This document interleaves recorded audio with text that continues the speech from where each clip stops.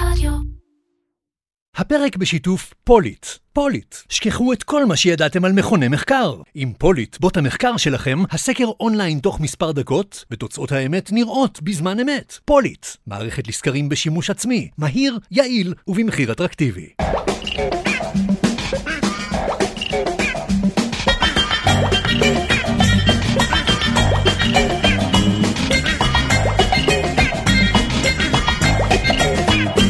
אירקצ'ר, פודקאסט על פרסום, שיווק ובעיקר קריאייטיב, עם מירן פחמן.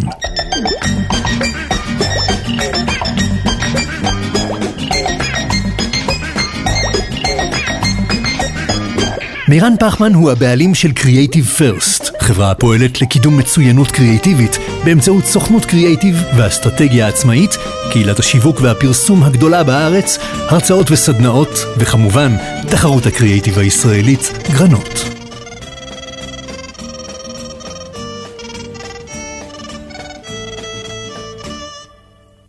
אהלן, עדי יופי. אהלן.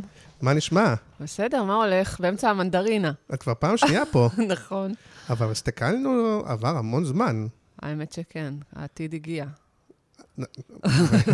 אז את זוכרת? רגע, קודם כל נגיד עלייך שאת טרנדולוגית. נכון. אני אפילו מתיימר ואומר, הטרנדולוגית. כן, אם לא אם לא לגמרי. מומחית לעתידנות עסקית, ומאוד מזוהה עם התחום שאולי לפני עד כמה... מתישהו, עד כמה זמן זה, לא ידעו מה זה, והיום נראה לי יותר מכירים. פרס את הדרך אולי באיזשהו מקום. לגמרי, ילדתי אותו. לגמרי, והיית פה בפרק 75. כן. זה היה ב-2018, יכול להיות? מזמן. אז זהו, האמת היא שלא עשיתי, אבל אפשר כאילו לאמת אותך. את זוכרת מה אמרת אז? לא, אבל בטוח צדקתי. ואפשר לאמת אותך עם הדברים? הזיכרון שאין בעיה לאמת אותי, אבל אני חושבת שדיברנו מאוד על המקצוע הזה, כי אפילו אז, זה היה עוד לפני קורונה, אז לא היה בכלל ברור למה צריך אנשים שיגידו לאן העולם הולך. זהו, אז אנחנו היום לא נדבר על זה. זה אולי נגיד רק במשפט כדי שיהיה איזשהו קונטקסט למי שלא מכיר, אבל אנחנו, מה שכן נעשה, זה נדבר על לאן העולם הולך, בדגש על המקום של מותגים ושיווק ופרסום וכאלה, כי את מדברת על הרבה מאוד תחומים, אבל אנחנו נשים את הדגש על הדבר הזה, וגם בסוף הכל משפיע על הכל, לא? כן, כן. אז אנחנו, זה מסקרן, מאוד מסקרן, אני לא יודע איך מישהו יכול להגיד לעצמו, טוב, אני אומרת שזה לא מעניין אותי. זה כמו, דבר על זה, זה לא כאילו כמו מגלה עתידות, אבל הנרב הוא קצת אותו נרב, אתה מתכוון, כאילו מישהו שיגיד לי, כאילו מה הולך להיות. כן, כן, זה... ב-2019 הוצאתי לאור ספר, שהתעסק, אנחנו לא נדבר על זה, אבל אני רק אגיד את זה, על איך חוזים מגמות בעולם משובש, כי אני מתעסקת המון עם עולם משובש. וחלק מהתחקיר שעשיתי על הספר היה לנסות להבין מה זה הדבר הזה שנקרא עתיד, ולמה אנשים תמיד רצו לדעת מה הולך להיות בעתיד. ואז הבנתי שמשחר האנושות תמיד רצינו לדעת מה יהיה בעתיד, ואז תמיד היו כל מיני מקצועות כאלה שחלקם היום כאילו אנחנו בזים להם, כי זה נשמע מיסטיקני וכל מיני כאלה, ואחרי זה בא המדע וסידר לנו את הכל, כי הכל מדעי. כן, ואני לגמרי יושבת על הנרב הזה של וואלה, שמישהו יגלה לי כבר מה זה האירוע הזה, או כמו שאחד המנכ"לים אמר, היה לי איזה סשן עם קבוצה גדולה של מנכ"לים לא מזמן, ואחד אמר, תקשיבי, אני לא בא לי על הרכבת הזאת. אפשר לרדת לתחנה הקרובה. כן, לגמרי. אז אנחנו נמשיך את זה עוד מעט, אנחנו נתחיל גם הפעם עם הפינה שלנו בשיתוף עם ניב ומיטל, הבעלים של חברת נוב, המתמחה בכתיבת, הלחנת והפקת מוסיקה לתחום הפרסום והמדיה בישראל כבר 15 שנים. מכירה את נוב? לא, אבל הנה עכשיו. מוסיקה לפרסומות וזה, פחות התחום שלך. נוב מייצרים מותגים מוסיקליים, סוניק ברנדינג, עדכניים, בולטים וסחירים, שמחברים את הקהל למותג שלכם. לינק לאתר של נוב מופיע בתיאור הפרק, וגם עם נוב אנחנו נדבר הפעם קצת על חדשנות, גם בעולם הזה. היי, ניב ומיטל, מה שלומכם? תמיד טוב וכיף להיות פה, מירן. אז מה יש לכם לספר על החדשנות בתחום שלכם? סאונד, מוסיקה? וואו. יש לנו היום המון מה להגיד על חדשנות, בכלל בתחום של הסאונד והמוזיקה. תדמיין לך שפעם בשנות ה-60 אנחנו שמענו במונו. מה זה מונו? רמקול אחד. אחרי זה בסביבות שנות ה-70-80 עברנו באזורים האלה לסטריאו. סטריאו אנו שומעים בשני רמקולים בעצם, ואז היינו מקבלים הרבה יותר אינפורמציה. היום אנחנו נמצאים בשלב שזה ממש כמו המעבר בין המונו לסטריאו, אנחנו עוברים לדולבי אטמוס. אתה רוצה לדעת מה זה דולבי אטמוס, מירן? אני מאוד רוצה לדעת מה זה דולבי אטמוס. איפה זה נמצא? איפה משדרים את זה? טוב, אז אני אסביר לך. דולבי אטמוס זו טכנולוגיה שקיימת היום בעולם. היא נמצאת בגיימינג, בנטפליקס, בקולנוע, גם בארץ היא בקולנוע, וכרגע היא רק בקולנוע בארץ. מה זה בעצם דולבי אטמוס? זו טכנולוגיה שהיא מדמה לך את השמיעה האנושית ב-360 מעלות. תחשוב שאתה מקשיב למוזיקה ומקבל אינפורמציה כמו כדור, אוקיי? זאת התחושה. עכשיו, כרגע זה נמצא רק בקולנוע בישראל, ומה שאנחנו עשינו יחד עם שותף שלנו שנקרא ערן לוי, הבאנו את הטכנולוגיה הזאת לארץ. כשהמטרה שלנו בעצם זה להעביר את כל הפרסומות ששומעים אותם בספוטיפיי, לתת את החוויה בדולבי אטמוס ב-360, ולהעביר את כל הפרסומות שאנחנו שומעים בקולנוע, בסאונד שהוא פחות טוב, להעביר אותו גם במיקס של דולבי אטמוס, כדי לקבל את החוויה כמו שצריך גם בקולנוע. מעבר לזה שזו טכנולוגיה פורצת דרך וחדשנית, פה בארץ, לפחות בעולם, באמת זה נמצא תקופה יותר ארוכה ויותר מודעים לזה, וכאן בארץ, כמו שמיטל אמרה, זה רק בקולנוע. זה גם יכול לפתוח שווקים חדשים ליצירות תוכן. למשל, ברגע שיתחילו לפרסם בספוטיפיי, ב-3D, בדולבי אטמוס, אז כבר הקריאטיב יהפוך להיות אחר. כבר הקריאטיב יתחיל לחשוב ב-360, יתחיל לחשוב בצורה אימרסיבית, חווייתית יותר מאשר בסטריאו. מעבר לזה, תחשוב שאין היום חוויית צפייה של סאונד בקולנוע. אתה רואה את הפרסומות בקולנוע, אתה שומע אותם, ואז כשמגיעים הטריילרים, אתה קולט איזה בסה של סאונד קיבלת מהפרסומות בקולנוע. תחשוב שגם הפרסומות בקולנוע יכולות להפוך להיות כאלה חווייתיות ב-360, שהפרסומות עצמם בקולנוע יהפכו להיות סוג של טריילרים. ותחשוב איזה מגניב זה, שפתאום כל הקריאטיב יתחיל להשתנות, וכל הצורת מחשבה על פרסומות בספוטיפיי ובקולנוע יתחילו להשתנות, ואני בטוח שגם הזכייניות בסופו של דבר יתחילו לשדר בדולבי אטמוס, וגם שם נוכל להעביר את החוויה הזאת בצורה מאוד מאוד כיפית ומגניבה. יש לכם דוגמה לפרסומת כזאת שעשיתם לאחרונה? האמת שכן, הפרסומת הראשונה שעשינו לסאונד בטכנולוגיה של דולבי אטמוס הייתה מכללת עזריאלי, והיא שודרה בספוטיפיי. היא הייתה הפרסומת הראשונה. לא רק שעשינו, עשינו אותה יחד איתך, מירן, ואני רוצה גם שנשמע דוגמה קטנה. דמיינו לימודי הנדסה עם יחס אישי. קרוב. צמוד ועוטף מכל הכיוונים. בדיוק כמו הסאונד שאתם שומעים כרגע. נשמע טוב? ותודה רבה לניב ומיטל ולנוב, ונגיד גם תודה רבה לאדיו, שמשווקים את ספוטיפיי בישראל, ונתחבר רגע, אז אולי באמת נעשה רק את תיאור קצרצר כזה רגע של מה את עושה ומה התפקיד שלך, אבל באמת שאת רוב הפרק נדבר על התכלס. אז תמסגרי לנו רגע. אז אני מסגר. אז אני כבר כמעט 20 שנה, כמו שאמרתי, ילדתי את התחום הזה בארץ, אני חושבת, עוסקת בחיזוי מגמות העתיד, ובהשפעה שלהם על ארגונים, מודלים עסקיים, אסטרטגיות, תהליכים, ובתוך הדבר הזה יש כל מיני שירותים שאני נותנת. הגדול שבהם מבחינת העומק שלו זה לכתוב תחזיות לארגונים, זאת אומרת לסמן את כוכב הצפון לארגון, להגיד ככה הביזנס שלך ייראה בעוד כמה שנים. כן. ואז בעצם יש לי יכולת באמת להתבונן מגובה של 30,000 רגל על הרבה מאוד תחומים, ולהביא את ההבנה הזאת המולטי-דיסציפלינרית. אני keynote speaker, זאת אומרת, אני מרצה, מה שנקרא professional speaker, הרבה מאוד במות בארץ, בעולם, מלמדת קצת באוניברסיטת רייכמן, כדי לנשום קצת את רוח הנעורים. וגם את הספר, ראיתי שאת עושה לזה עכשיו איזה... כן, נכון, והספר שבאמת יצא ב-19 ובקורונה נכתב, כי כאילו כולם אמרו, וואלה, היא צודקת זאת עם העולם המשובש, אז עכשיו הוצאנו הדפסה נוספת שלו, ומי שרוצה באתר שלי מוזמן לרכוש אותו. בוא נקדם, תעשי איזה קוד, איזה משהו. נכון, בוא נעשה... את עושה כאלה? קודים לא, אבל אפשר לשלוח לינק אחרי זה בתיאור של הזה. אין הנחה למאזיני הפודקאסט וכל מיני כאלה? תתקלת אותי. אני פרימיום. לא, את לא עושה לי כל מיני?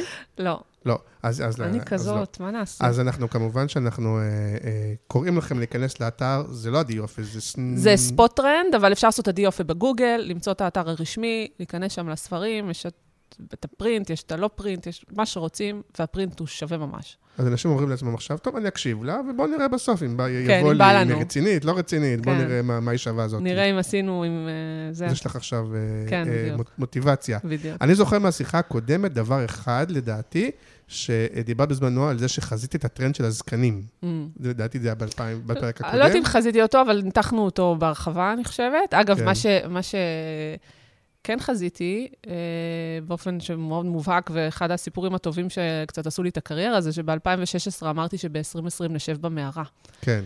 לא יודעת להגיד קורונה, אבל כן. כן, Future of Caving, זה היה אחד הסיפורים הגדולים.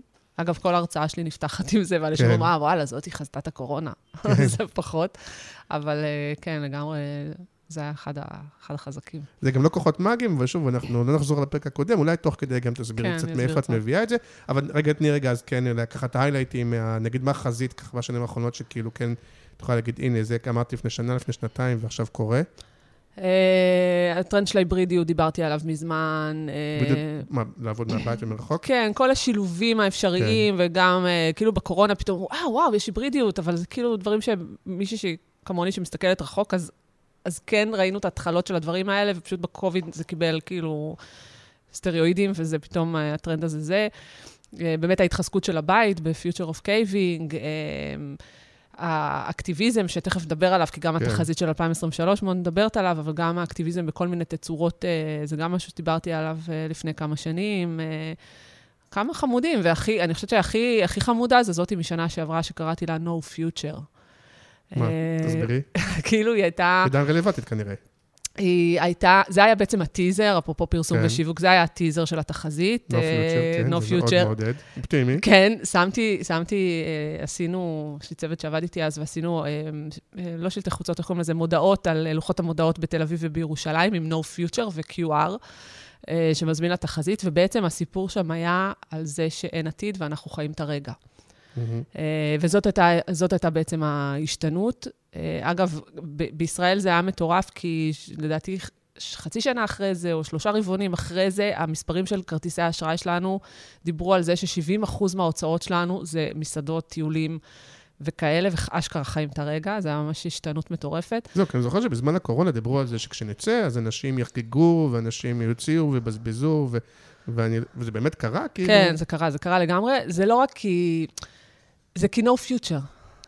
זה לא סתם טיזר. כי מחר יכול לקרות כמו שהקורונה, מחר יכול להיות צונאמי, או שיטפון, או מלחמה. כן, כי אנחנו חיים בתוך אירוע כבר המון שנים, שאני קוראת לו עולם משובש, והוא בעצם מתאר חיבור של טכנולוגיות, חברה, כלכלה, מחלות, מגפות, whatever, פוליטיקה. כן. שהכל ביחד מתערבב, שום דבר לא דומה לכלום, ואתה לא באמת יודע לאן העולם הולך. אז במיינדסט הזה, אתה פשוט חי את הרגע, אמיתי. בהרגל הצריכה שלך, בזה שלך, אתה לא חושב קדימה. רואים את זה, ההתפטרות השקטה, ההתפטרות הגדולה, זה כאילו המון תהליכים שקורים של השתנות, שאנשים אומרים, וואו, מה קרה? לא, אפשר להסביר את זה. אז אם אנחנו מתחברים, אולי נתחבר מפה, ואחר כך זה, אז נגיד, את חושבת שעולם השיווק מתייחס לזה? כלומר, אפילו, אני לא זוכר ממש מסר כזה, אבל אפילו בסאבטקסט שכאילו מנסים להגיד לאנשים, תקשיבו, תחגגו ואל תחשבו על המחר או על העתיד? לא ראיתי את זה, בטח בקמפיינים מרכזיים. דווקא אולי קונטרות כאלה, של כן, רגע, בוא נחסוך אולי, או כן, בוא נתכנן. לא ראיתי את זה, ראית? שוב, אם אתה חברה שמוכרת פנסיה, אז כאילו זה מה שתגיד, כאילו. נכון. אבל את אומרת שיותר קל היום לגרום לאנשים לבזבז או לעשות דברים כאילו לא אחראיים. עכשיו אני לא יודעת, כי עכשיו יש מיתון. לא מיתון. לא, אבל אפילו ברמת, אני יודע מה, לאכול מה שבא לך. כלומר, זה לא יכול להיות כסף. אני חושבת שאנשים... או פתיחות מינית, או... לא יודע, כל מיני דברים, התנהגויות שאין להם השלכות המון קדימה. קודם כל, זה נורא תלוי בדורות. כן. בסדר, אבל אני חושבת שהדור הצעיר, זה שמאחוריו ההתפטרות השקטה וההתפטרות הגדולה וזה, ואני רגע גם לוקחת בחשבון שאנחנו בתקופה של יוקר מחיה, אינפלציות, פיטורים מאוד גדולים, אז גם את זה בטח תכף המגמה היא תרגיש, אבל באמת אנשים אומרים, וואלה, בוא נחיה תחת הרגע הזה, בוא נהיה מה שיהיה, לך תדע מה יהיה מחר, מה יהיה בעוד שנה. בטח הסנסים של הדור שלי, של הקביעות והחשיבה ומשכנתה וחשיבה טווח ארוך וכל הדברים האלה. לא, שנינו דור ה-X, נכון, לומר, דור ה-X, כן. אבל כאילו, אני מרגיש עליי, תגידי, שעדיין יש את החרדה שהתמידו בנו, כלומר, לא יכול, אני להבדיל מדור ה-Y וה-Z אולי שהם יותר חיים את הרגע, עדיין יש לי את אנחנו גם הולכים ומתקרבים לבגרות, אבל אתה יוצא, בלי להכיר, אתה יוצא מסעדות, וולטים, נוסעים לחול מלא.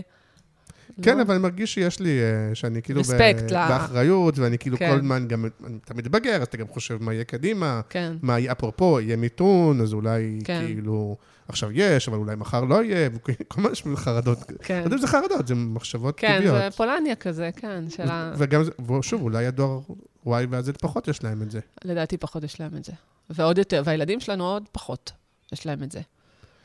הילדים שלי כבר בדור, כבר בזד. בזד, נכון. כן. אוקיי, אז היינו בתחזיות שלי וזה.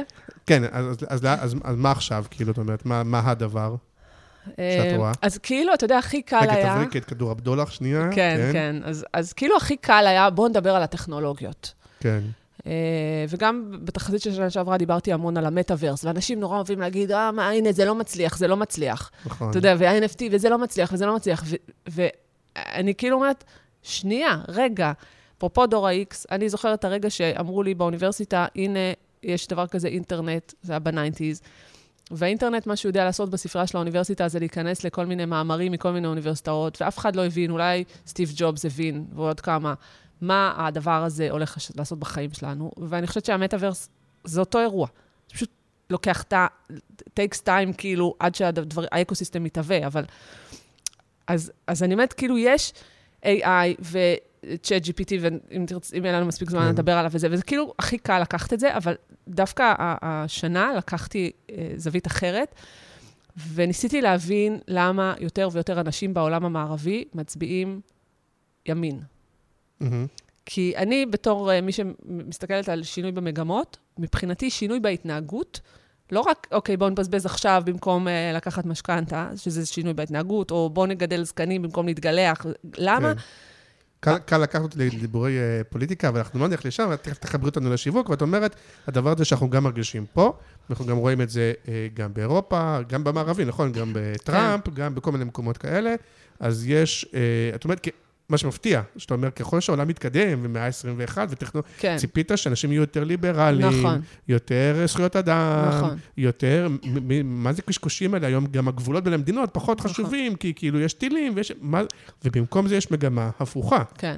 אז את אומרת למה זה קורה, ואיך זה... בדיוק, ואיך זה משפיע על הביזנס. בדיוק, כן. אז כאילו, לא, אני פחות, אני לא פוליטיקאית, לא לקחתי את זה לפוליטיקה. כן, אבל מעניין, זה מגמה מאוד חזקה ש...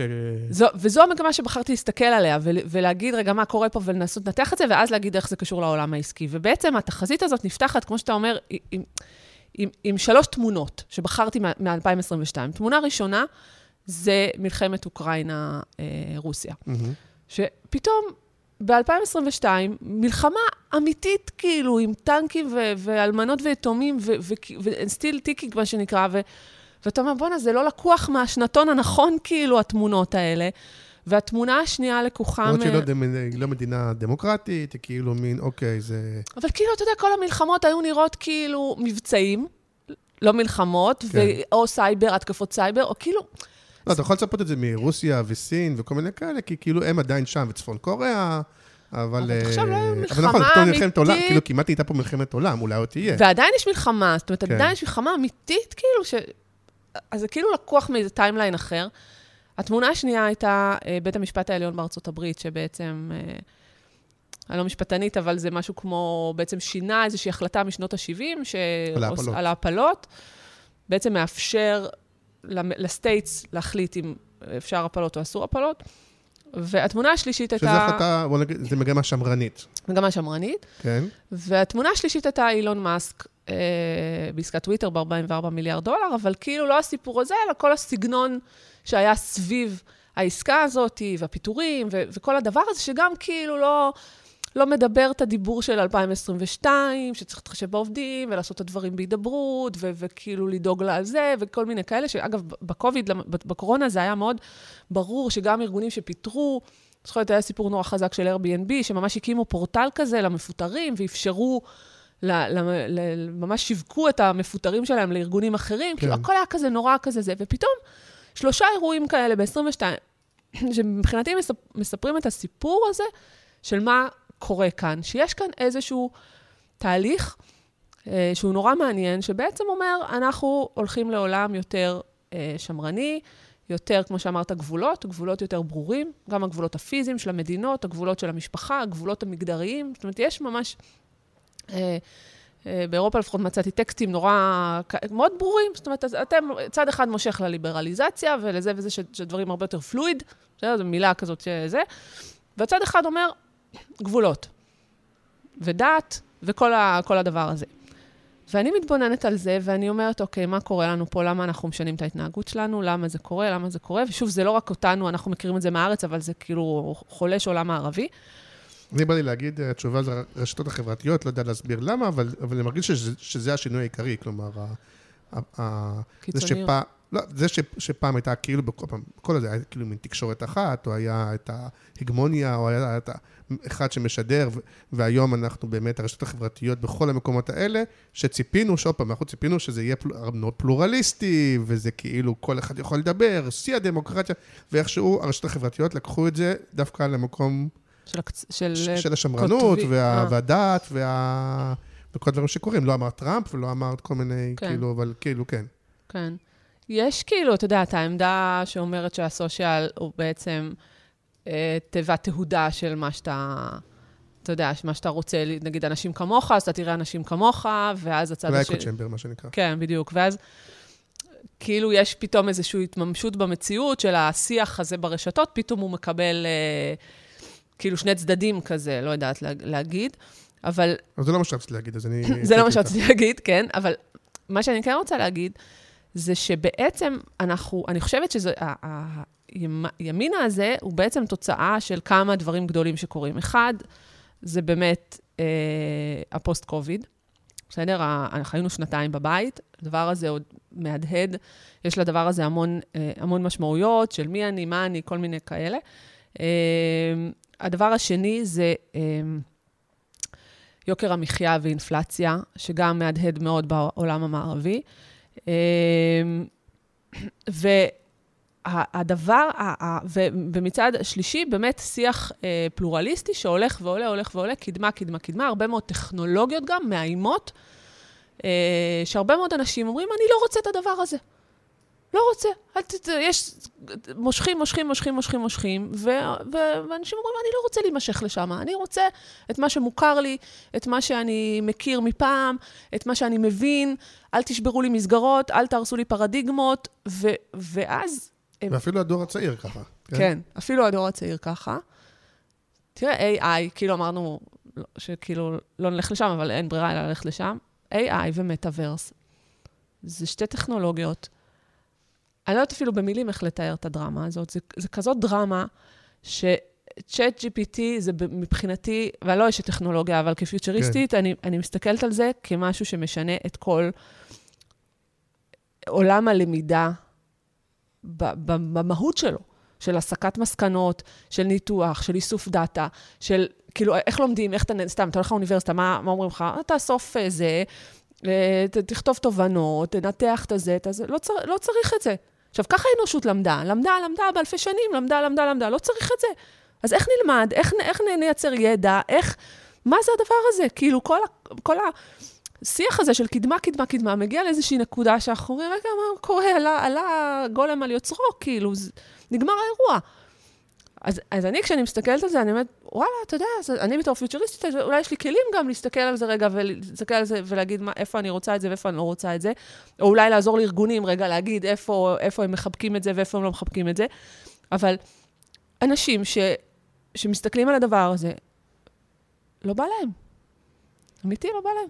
אז את אומרת שאם מחברים את זה לעולם המשובש, שהולך ומשתבש עוד יותר, אולי גם ההבנה שאנחנו עוזרים לו להשתבש, זה לא רק דברים שקורים מהיקום כמו מחלה, שאתה לא יודע אם זה הגיע פתאום או אנחנו, אבל לצורך העניין טכנולוגיה זה דברים שאנחנו עושים, אנחנו משבשים עוד יותר את העולם. כן. זאת אומרת, מגמה אחת מיידית הייתה לחיות את הרגע, והמגמה השנייה, את אומרת, זה אנשים אומרים, רגע, בואו נלחץ רגע לברקס, בואו נאחז במה שמוכר, בואו... שמרנות. שמרנות. פחד לאן זה ייקח אותנו. כן, שמרנות. ולחזור לעולם ערכי שלקוח משמרני, בקיצור, שמרני. עכשיו, מה קורה? נוצרו שתי קבוצות. קבוצה אחת, עכשיו אני אנסה להיות מאוד כאילו פרופשיונל ולא להיות שיפוטית לגבי זה, אוקיי? אבל קבוצה אחת... אני אהיה שיפוטית. אוקיי. כן. אבל קבוצה אחת אומרת, אני מזוהה עם הזרם הליברלי, בסדר? שהוא פלואידי והוא קדמה וזה וזה וזה, כאילו בלי גבולות, במרכאות, בסדר? וזרם אחר שאומר, אני שם גבולות. בסדר? עזבו אותי גלובליזציה, סתם בואו ניקח את זה רגע בגבולות הפיזיים, עזבו אותי גלובליזציה, לוקליזציה, בואו נגדיר לוקליזציה, כל מדינה לעצמה וזה וזה, יש מדינות באיחוד האירופי, אומרות, עזבו אותי מהאיחוד, לא רוצה. ואז שני הגושים האלה, כל אחד מתבונן על עצמו, כל אחד חושב שהוא צודק, שזה נורא מעניין הדבר הזה, כל אחד חושב שהוא צודק, כל אחד מתנסה גם מהצד השני, כי הוא אומר, אני צודק, האמת אצלי, העתיד אצלי, העתיד של המדינה אצלי, אתה בכלל לא מבין, אתה חושך, אתה אור, אתה חושך, אתה אור, אתה אור, אני חושך, כל השיח הזה. הלכתי למילון, ואז גיליתי משהו מטורף, שלתופעה הזאת קוראים שוביניזם. שצד אחד מתנסה בתחושת עליונות על הצד השני. שוביניזם שאנחנו מכירים מפמיניזם, כאילו של ה... השוביניזם שלימים נלקח, כן, שלימים נלקח לשיח של גברים נשים. של הצד הגברי שהרגישו עליונות הגבר. כן, אבל במקור, ההגדרה היא צד שמתנסה על הצד השני. וחושב שהוא יותר טוב מהצד השני. ופתאום אנחנו חיים במציאות, לא פתאום, זה תהליך שאנחנו חיים במציאות שכל צד הוא שוביניסט לצד השני. עכשיו, אין דיאלוג בתוך האירוע הזה, ואם פעם, נגיד, הצד השמרני, נגיד, לא היה לו אולי נעים להגיד, אני שמרן, לא הייתה לזה לגיטימציה, כי הרוח המנשבת הייתה חייבים ללכת קדימה, וחייבים להיות ליברליים וזה וזה. עכשיו זה גם, שכל צד אומר את זה שלו, וחושב שהצד שלו זה הכי זה, ואין הסכמה. אין יד, זה מעניין אותי רק אין יד מכוונת בכל הדברים האלה, כי לי זה מרגיש שזה לא שעמים שלמים או ציבורים שלמים מתנהגים ככה, זה כן כבר קצת שיפוטי, אבל שכאילו יש שם יד מכוונת, או כמה ידיים מכוונות, אפשר להגיד, במקומי, האם זה שני גופים פוליטיים, או בגלובלי, בסוף הכל זה באמת, אני לא יודע מה, המזרח מול המערב, אבל שיש פה כוחות גדולים, ענקיים, ואנחנו מריונטות של מתנהגים, כמו שלא יודע, מי מושך בחוטים רוצה שנתנהג? לא יודעת. כן. מה שאני כן יודעת, זה שנניח בעולם פוליטי, אז מנהיגים פוליטיים מזהים, או פוליטיקאים, מזהים את הפחד הזה, או מזהים את הנרבים האלה, כמו בשיווק, זה אותו דבר, ופשוט מציעים איזושהי אלטרנטיבה, ומה שהוצא זה אלטרנטיבה שמרנית. ואנשים... כמו בשיווק, השאלה אם אתה מזהה, או שאתה גם מחולל? תמיד השאלה מה אנחנו יותר, אבל אוקיי. אז אני בעולם של טרנדים ומגמות, אני... יותר מזהה. כן, אני חושבת שכן. אני רוצה להאמין שכאילו העולם טיפה נאיבי כזה, ולא באמת כוחות גדולים משנים אותנו וזה.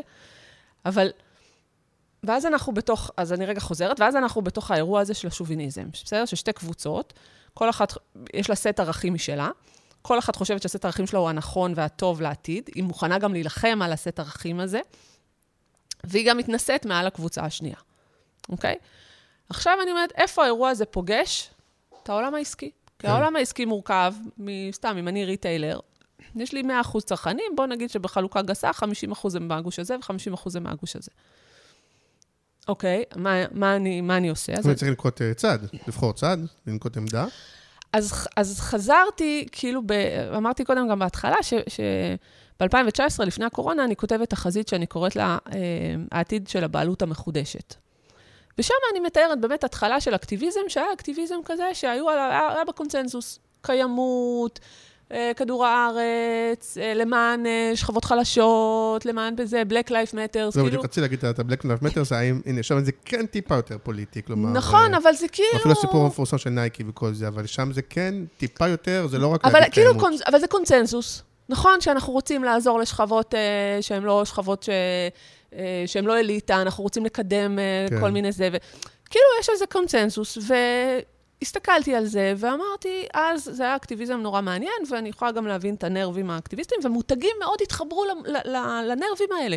ומותגים התחילו לעשות כל מיני מהלכים בקיימות, ומותגים התחילו לחבר שכבות חלשות, וכל מיני, אני מראה שם בתחזית את הגנדז, שחברה ליוצרים שחורים, שמביאים איזה משהו ועושים על הקופסאות של הגנדז, זה, וכאילו, מותגים עשו מהלכים, לא יודעת אם קוראים לזה אחריות תאגידית, אם קוראים לזה שיווק, אג'נדה, כן, אימפקט, כל המילים האלה. אגב, שוב בסוגריים אני אגיד שבמהלך, לדעתי זה היה ב-2021, הדבר הזה של הבעלות המחודשת, זאת אומרת, לקחת בעלות על איך אני רוצה את החיים שלי שיראו, כאקטיביסט, אז בהתחלה זה מתחיל באמת מנושאים שבקונצנזוס, אחרי זה זה מקבל את הטוויסט של ההתפטרות הגדולה. זאת אומרת, אני עכשיו מתפטר כי חשוב לי, אני רוצה שהחיים שלי יהיה להם יותר well-being. אגב, הארגונים חטפו את זה פתאום לפנים, ואמרו, רגע, מה קורה, מה זה המגמה הזאת, מאיפה זה בא לי, ואני כאילו אומרת, וואלה, אני מזהה את זה, זה חלק מהאקטיביזם הזה, זה לקחת בעלות ולהגיד איך אני רוצה את החיים שלי שיראו, ומבחינתי, לעבוד יומיים שבוע מהבית, זה סבבה לגמרי, ואני אקטיביסטית בזה. זאת אומרת, אני עובדת בזה, אני לא יושבת ואומרת, ארגון נתן לי ככה, ארגון נתן לי ככה. אבל את חושבת שזה, אני הציני פה בשולחן, את חושבת שזה גם בעולם שבו יש פיתורים וההייטק וכל זה, עדיין זה יימשך, או שזה היה מין פינוק כזה שכשיש הרבה עבודה והרבה ביקוש, אז אני יכול לעבוד מהבית ולהתפטר אני חושבת שב-2020, זו שאלה מצוינת, כי אני חושבת שב-2021 זה באמת היה חלק מאיזושהי הבנה כזאת של well-being כזה, של מה אני רוצה ואיך אני רוצה, ואני חושבת שברור שככל שהשוק יותר קשה, אז אנשים פחות יגידו, טוב, אז אני הולכת אם אני לא מקבל 3 ימים שבוע מהבית, אבל אני חושבת שעדיין הנרב הזה שאומר איך אני רוצה לחיות את החיים, ואני רוצה לחיות את החיים שלי בצורה יותר טובה או מטיבה, היא נרב אקטיביסטי. זאת אומרת, זו שאלה שאני שואלת. נגיד, הדור שלנו, דור ה-X, אנחנו לא שאלנו את השאלות האלה, לדעתי. אנחנו נתנו לנו עבודה, אמרנו, וואלה, תודה רבה, נעבוד בבוקר עד הלילה, וזה וזה וזה, ורק להתקדם, וזה וזה. עכשיו, כאילו, זה שינוי. ומבחינתי, על הציר הזה עכשיו, אנחנו חווים את הדור הבא של האקטיביזם. והדור הבא של האקטיביזם בעצם אומר, ואני רגע, לפני שאני אגיד מה הוא אומר, אני אספר סיפור על דיסני. חודש מרץ האחרון, רון דה סנטיס, שהוא המושל של מדינת פלורידה, ואחד הכוכבים העולים במפלגה הרפובליקנית בארצות הברית, בעצם מעביר חקיקה של הסטייט, למנוע שיח מגדרי ולהט"בי בבתי ספר, בתי ספר הציבוריים מתחת לכיתה ד'. מעביר חקיקה שמרנית. כן. עכשיו, דיסני וורלד, כאילו, יושבת באורלנדו, פלורידה. העובדים של דיסני יוצאים להפגין. אומרים, וואלה, זה בתוך הזה שלנו. אנחנו לא מתאים לנו החקיקה הזאת, והם יוצאים להפגין בעד הלהט"בים וזה. והמנכ"ל של דיסני, שכבר זה לא, אוקיי, בואו, זה כבר לא עניינים שבקונצנזוס. בסדר? כי הנה, זה לא בקונצנזוס. כן, זה אפילו קצת מפתיע שלא בקונצנזוס, את הליברלים זה מפתיע. מאוד מפתיע, כן. כי אתה אומר, טוב, אנחנו כבר אחרי זה. אנחנו אחרי זה, נכון. והנה, אנחנו לא.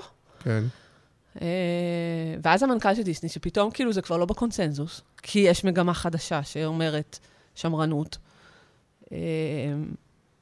הוא מתחיל ללכת בין האירועים האלה. זאת אומרת, מצד אחד הוא גם מקבל הטבות מס מתוקף זה שהם כאילו, לא יודעת, יש להם הטבות מס כאלה או אחרות, ורון דה סנטיס המושל אומר לו, מה קורה? למה אפשרת לעובדים שלך להפגין? למחות. כן. אתה יודע שאתה מקבל בקיצור, נהיה אירוע, שבסופו קרו 2 דברים. אחד, נלקחו מהם הטבות המס, או לפחות ייכנס לתוקף בקיץ או משהו כזה, ובלי קשר או עם קשר, המנכ"ל פוטר כמה חודשים אחרי זה. הטענה הרשמית הייתה שהתוצאות לא היו טובות וזה וזה וזה, אבל אני מספרת תמיד את הסיפור הזה כדי להראות את המורכבות של סיטואציה, כשארגון רוצה להגיד, אני אקטיביסט, או שעובדים רוצים להגיד, אני אקטיביסט, ומצד אחד יש לך מושל שהוא שמרן, ויש חקיקות וזה, ואתה כברנד, עכשיו בסדר, אנחנו בכובע עכשיו של ברנד, כן. כברנד, לא כמנכ"ל שיש לך עובדים שמוחים, אלא כברנד, מה אתה עושה? כי בסוף יש לך 50% כאלה ו-50% כאלה. ומה אתה עושה? אז יש פה כבר אירוע שהוא כבר לא, אוקיי, קונצנזוס. כן, וגם עכשיו בארץ היה את הסיפור עכשיו עם בנק דיסקונט, ואחר כך כל העסקים שנקטו עמדה אתה מדבר על זה, כרגע לא שילמו עליה מחיר, כי אתה לא מרגיש שה-50% האחרים אמרו, אם אתם מצהירים את זה, אז אנחנו לא נקנה אצלכם.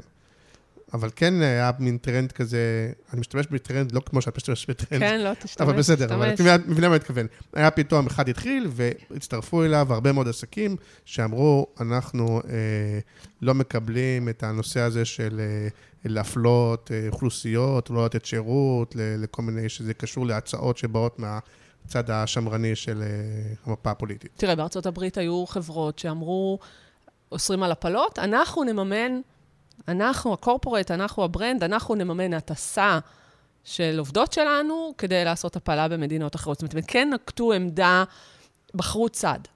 כן. אתה יודע, גם פה ארגונים יכלו עכשיו, נניח עכשיו בסיטואציה הזאת, להגיד מה הם חושבים. אבל בינתיים הם לא אומרים.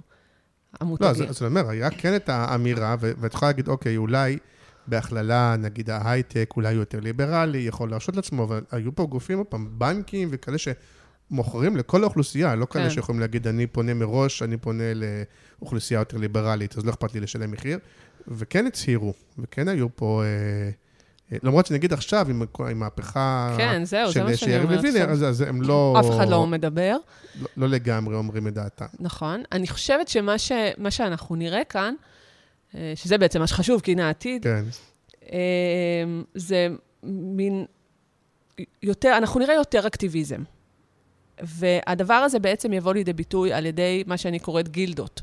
זאת אומרת, צרכנים, אזרחים, לא משנה עכשיו באיזה כובע שלהם, תושבים, מול שלטון מרכזי, מול שלטון מקומי, מול תאגידים, מול מותגים, מול זה, מול זה, מול זה, יקומו גילדות אקטיביסטיות, שיגידו, תקשיבו, יש לנו מטרה, ואנחנו רוצים להשיג את המטרה הזאת. ומי צרכן שהוא יחסית פסיבי, או חבר במועדון לקוחות ומקבל הנחה כל פעם שהוא מגייץ עם הכרטיס, או עושה לייקים, או כותב שהוא קיבל שירות לא טוב, בסדר? שזה המקסימום מעורבות, נניח שלהם כן יש עוד משהו שאני לא חושבת עליו, אבל זה כאילו המקסימום מעורבות שיש לבין צרכן למותג. אני חושבת שמה שאנחנו נראה כאן ברוח השוביניזם הזה, זה התאגדויות של גילדות של כמו שאמרתי, בכל הכובעים שלנו, אנחנו כבר רואים את זה במישור האזרחי-פוליטי, את האקטיביזם הגובר, אבל אנחנו גם נראה את זה, אי אפשר לטעון שזה שמה וזה לא יגיע לביזנס. אנחנו גם נראה את זה בחיבור עם מותגים. והדבר הזה, שבו פתאום יהיו גילדות, ומותגים יצטרכו רגע לדבר עם הדבר הזה, או להגיד מה עמדתם. כן, את אומרת שמותגים יצטרכו לנקוט עמדה? כן, ולחבור, אני אגיד יותר מזה, ולשתף פעולה עם גילדות, או גילדות אזרחיות שכבר קמו וזה וזה, או לבנות את הגילדות של עצמן, ולהגיד, נגיד, יש דוגמה שאני גם מביאה אותה של פטגוניה, בסדר? שזה מותג, שזה ברנד גדול, ששם על עצמו את הקיימות, אז יש הבדל בין להגיד, אוקיי, אני תורם לקיימות, וכל מה שאתם לא תקנו, אז אני תורם 10%, או כל מיני. והם סגרו את החנויות שלהם, נכון, זה סיפור מפורסם, שהם סגרו את החנויות בבלק פריידיי, או באיזה אחד אחר, כדי שאנשים לא יקנו, אלא יצאו לטייל, וכל מיני דברים כאלה, הם אקטיביסטים. הם מאוד אקטיביסטים, ומה שיפה אצלם, זה שמבחינתי, כשאני מסתכלת על מה שהם עושים, הם בעצם הקימו גילדה של צרכנים. הם אמרו, כל הצרכנים שלי, אני שמה אותם כקבוצה, כזאת כגילדה, כזאת אקטיביסטית. ואני כברנד, אני בעצם אנאבלר של להשיג את המטרה שאני חרטתי על דגלי של קיימות. זאת אומרת, אני לא עושה קמפיינים של קיימות ואיזה מגניב, ביום בשנה אני עושה יום התנדבות כזה, ובוא נסגור באמת בלק פריידיי, אלא אם תיכנסו לאתר שלהם, כל מי שזה, זה באמת מעניין אותו, אתם תראו שם אפשרות. אירועי תוכן שקשורים לקיימות, ואז אתה כקונסיומר או כלקוח, אתה אומר, אוקיי, וואלה, זה מעניין אותי, אולי אני אלך לזה, והכל יושב בתוך פטגוניה, בתוך האתר של פטגוניה. אני יכולה לחתום על עצומות, הנה פטגוניה ארזה לי את כל העצומות האפשריות, הנה התנדבות, הנה פטגוניה. זה אג'נדה שאף אחד כמעט לא מתנגד, לשאלה אם יש מותגים שצריכו לקרות עמדה, אם הם בעד הפלות או לא הפלות, או שהם בעד החזרה של טראמפ, או שהם בעד בית המשפט העליון וכאלה דברים. אז אני אומרת שני דברים. אחד, קודם כל, המותג צריך להיות אקטיביסט. עכשיו, המותג צריך לבחור איך הוא רוצה להיות אקטיביסט. אז נגיד, הדוגמה של פטגוניה, זו דוגמה יותר יותר מאפשרת קונצנזוס, ומה שיפה בה זה שזה לא נגמר בקמפיין או באיזה 2 מהלכים שעשינו להם קמפיין בשנה, אלא הם עובדים בלבנות תוכנית עבודה שלמה לגילדה הזאת, לגילדת הצרכנים שלהם, לאורך השנה. ויש פה עולם שלם שמאפשר לצרכנים בעצם להשיג את המטרה הזאת שלשמה, שהם כתבו על הזה שלהם. כן, אבל זה כאילו, זה מאוד חדש, כי זה כאילו נגיד גם דב וגם... נכון, דב עושים גם עבודה נהדרת. נכון, דב עושים עבודה נהדרת. אין הרבה, כאילו עכשיו שכתבתי את החזית הזאת, וחיפשתי גילדות, וחיפשתי שיתופי פעולה וזה, אז באמת מצאתי את דב, ומצאתי את פטגוניה, ונייקי עכשיו קצת נכנסה לעולם של ווב 3, הקימה, אני קוראת לזה גילדה, הקימה מין סוג של קבוצה כזאת, שבאמת היא לוקחת אותה לאיזה מקום קצת יותר אקטיביסטי, בעולמות של קריאטיב נגיד. בואו נחבור ביחד, ונהפוך את הזה שלנו למשהו יותר קריאטיבי. זה גם סוג של אקטיביזם. אבל זה כבר לא להגיד, אוקיי, יש לי קהילת צרכנים. אוקיי, ומה עושה הקהילת צרכנים הזאת? היא חיה על לדעת what's going on, כאילו, מה קורה, ולעשות לייקים, ולקבל פושים בוואטסאפ. אבל יש פעם אחת את אומרת שזה כן נראה לי קצת, לא אגיד חדשות ישנות, אבל משהו שכבר אפילו אני מדבר עליו, כן? ולא רק, הרבה מדברים על זה שמותגים היום צריכים, אפרופו האימפקט, צריך שלהם עמדה, צריכים להחליט מה האג'נדה שלהם, רצוי שהאג'נדה תהיה רלוונטית, כמו שפטגוניה זה רלוונטי, כי הם מוצרי טבע וטיולים וכאלה, או במידע ונשיות, ושזה יהיה רלוונטי, ולנקוט עמדה, אולי אפילו לשלם מחיר. זה כאילו נראה לי עדיין, זה כבר חצי טריוויאלי, ואת אומרת, עכשיו זה גם הולך למקומות שבהם יש את ה-50-50, ששם זה יותר קשה. נכון. כי אני נגיד מסתכל בעיניים הקטנות שלי, אני יותר לוקלי, אבל, ואני גם לא בא, אין לי בעיה להגיד את העמדה שלי, למרות שגם על זה כבר יש המחירים, אבל אני נגיד מסתכל, אפרופו, מי מפרסם בערוץ 14 ומי לא. מה שעד לא מזמן היה בזה נקיטת עמדה אולי,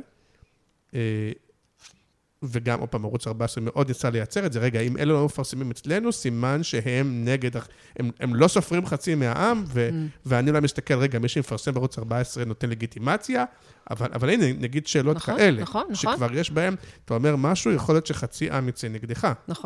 נכון, זו שאלה שבאמת, זו שאלה מאוד מאוד גדולה, ודוגמה של דיסני היא דוגמה נהדרת, כי אתה יכול ללכת בין הטיפות, אבל כנראה אפשר לצאת מזה, ולכן אני חושבת שהאתגר פה, שזה כבר כאילו אולי, אתה יודע, אפילו חצי ייעוצי מה שאני אומרת פה, אבל כאילו האתגר פה זה להגיד, אוקיי, בוא נחבור לגילדה,